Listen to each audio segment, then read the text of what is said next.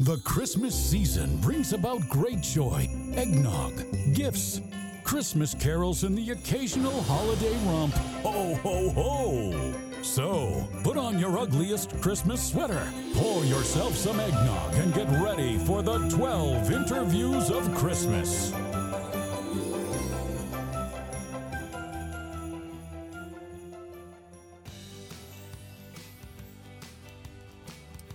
All right, folks, welcome to the 12 interviews of Christmas. I'm excited because we've got a longtime friend, guest of the show, someone who brings some good old cowboy wisdom to the show, something that I can't offer because I'm not a cowboy. He's Patrick Dorson. He's a former radio host. He's a political commentator. He's a straight-up American cowboy, folks. He's here right now. Patrick, good to see you. Good to see you too, Drew. Well, it's been a while, and Merry Christmas, by the way. I'm excited to spend some time with you today. So we've been having some fun with these, Patrick. I want to get serious with you as well. We're going to, unfortunately, get serious because our world is kind of a dumpster fire right now. Yeah. But before we do that, I got to ask you, what is your favorite Christmas movie? My favorite Christmas movie is The Miracle on 34th Street. That's a great answer. Solid. The original one with Maureen O'Hara and John Payne and, a cast of great characters. I love that movie. It is a great movie. Yeah, and again, it's pretty rare, whether you're talking Christmas movies or not, that the original is not far superior. That's just the way that the world goes. Yeah. Well, I love being in Florida, where I am here. It's free America. It's a great state led by a great governor. But I'm a little jealous of you being out west with a snowy, wintry Christmas. As I say that, though, I'm curious, and we've talked about this before. You moved from California a ways back and are thrilled and happy to be where you are. But what are you seeing in terms of other transplants? Because we've seen people leaving California, New York, New Jersey, all of these liberal, havens, but they've been leaving in droves. Have you seen that happening where you are up in the great Northwest? Absolutely. I mean, we're kind of what they call the Intermountain West. And we've got people moving here from Seattle. Obviously, the problems in Seattle are well known. Yeah. We've got people who are moving from Portland, another city that has turned into a mess, and a lot of people from California. Now, a lot of the folks are moving to Boise because Boise is just a rapidly growing area. A lot of businesses are moving there. There's plenty of real estate. There's plenty of housing, although that's starting to get in short supply. But Boise's going to be the next big thing in the West. I think you're going to see Boise continue to grow. Where I live, near Sun Valley, and we're kind of a little enclave where we don't have a lot of people, but there's a lot more money here. And just south of us in Twin Falls, that's another town that's growing. You've heard of Chobani Yogurt. That's where their big headquarters is. And once again, you have infrastructure, you have, good energy supplies, and you've got some housing and plenty of room to build more. So Idaho is an up and coming place.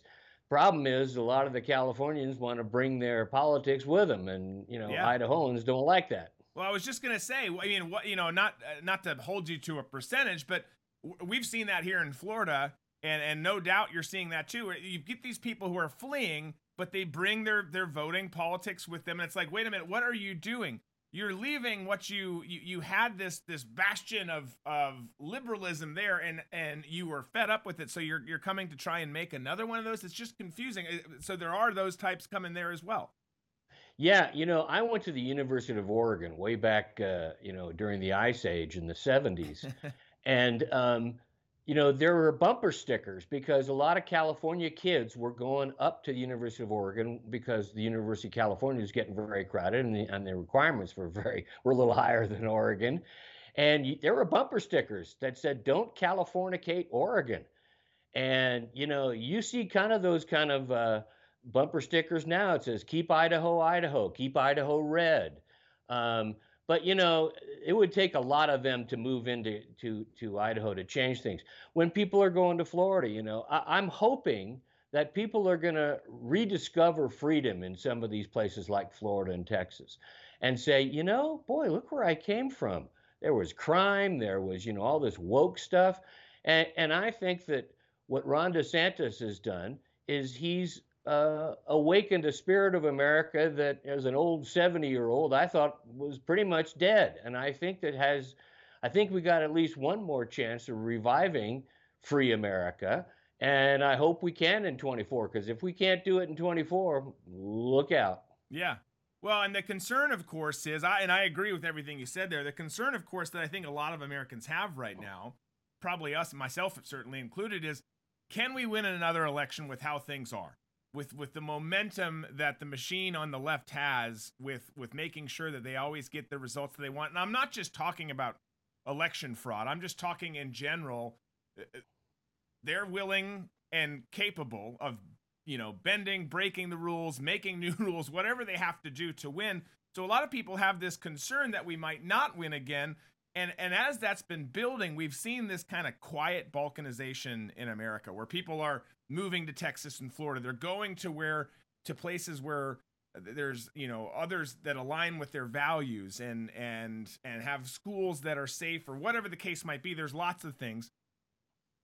Do you think that continues? And do you think, obviously no one wants violence to erupt in this country. I hope and pray that it never does.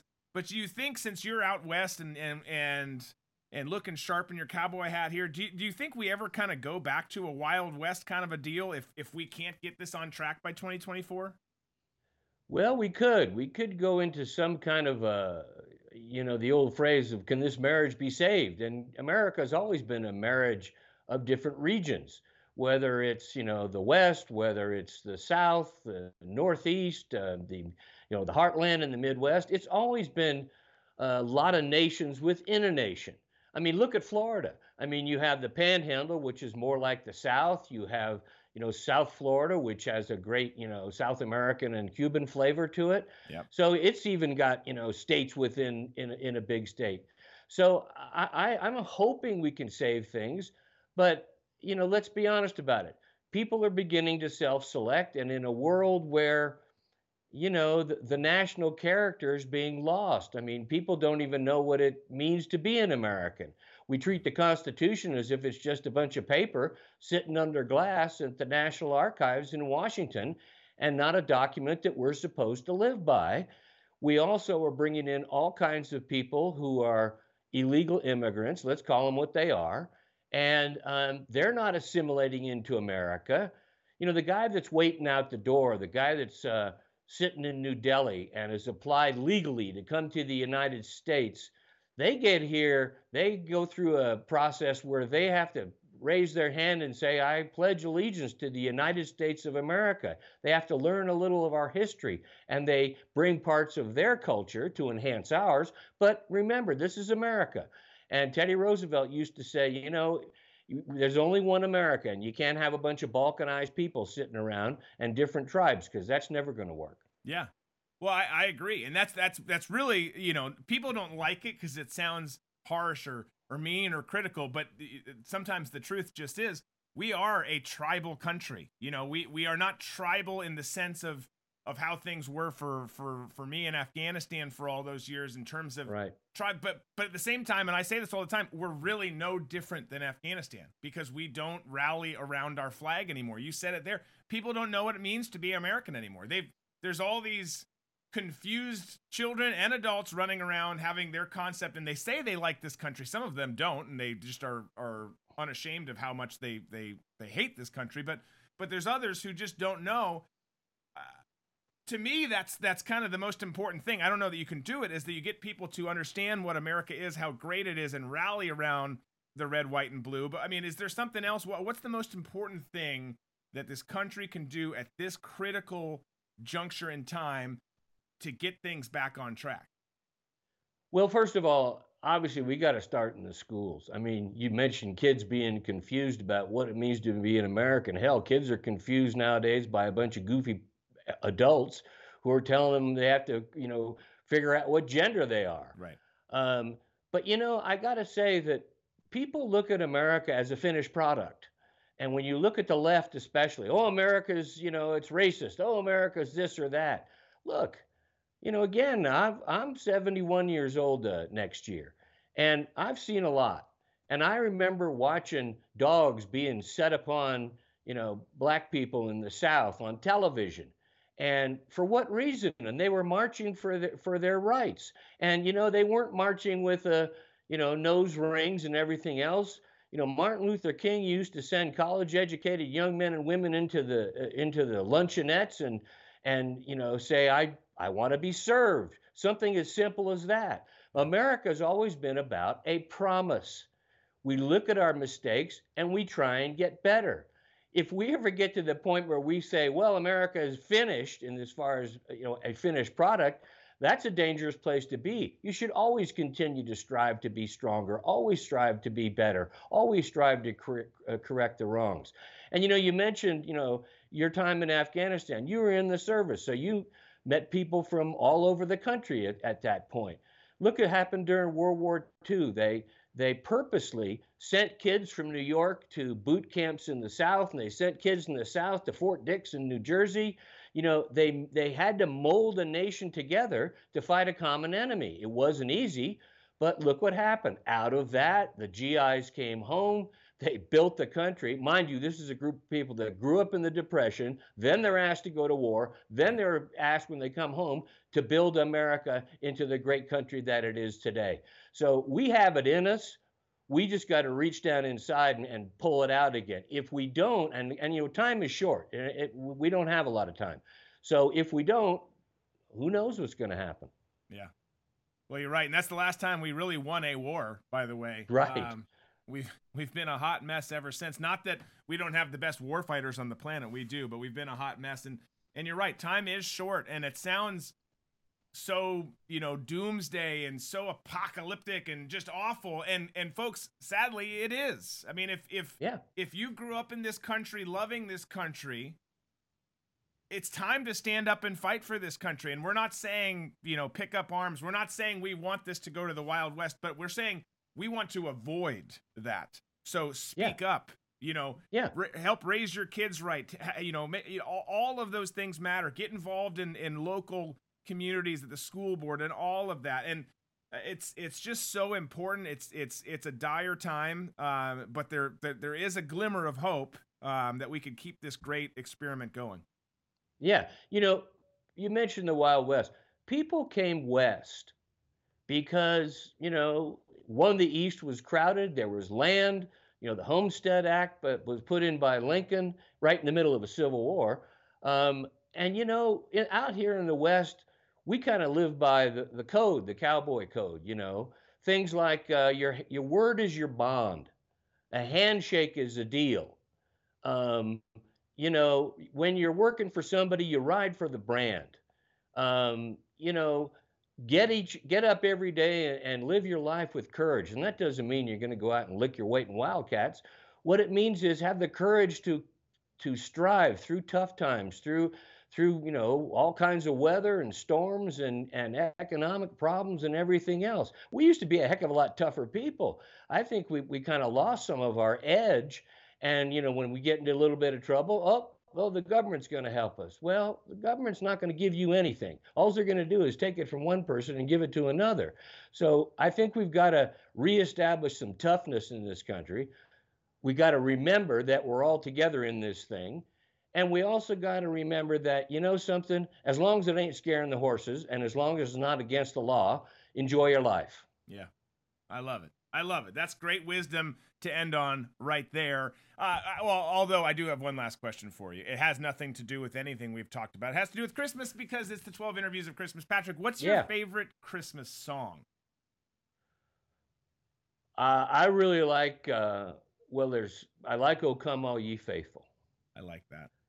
Because to me, the traditional Christmas carols are what it's all about.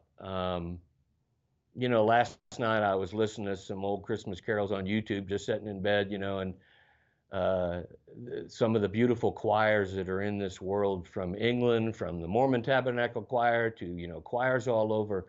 And, the pop songs are fun and we all like them, but the pop songs are about Christmas as a thing. Yeah, where commercial "Oh Christmas. Come All Ye Faithful," right, yeah. And "Away in the Manger," "Hark the Herald Angels Sing." That's about what the holiday is all about. And it's about the birth of Christ, who came to this world to be among the people and to show them the way to a better world and a better life. So I like those. Absolutely. Maybe the best response yet. I love it.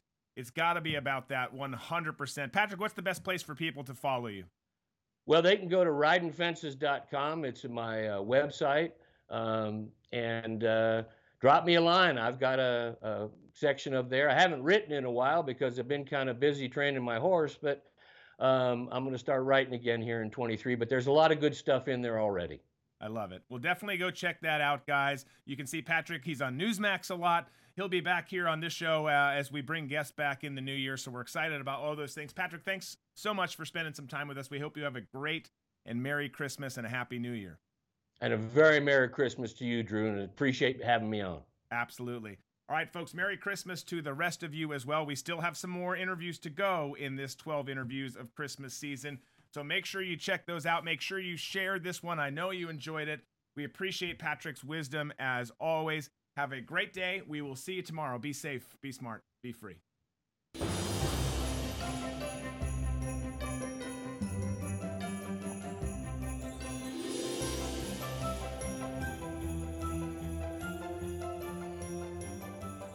Yippee-ki-yay, motherfuckers.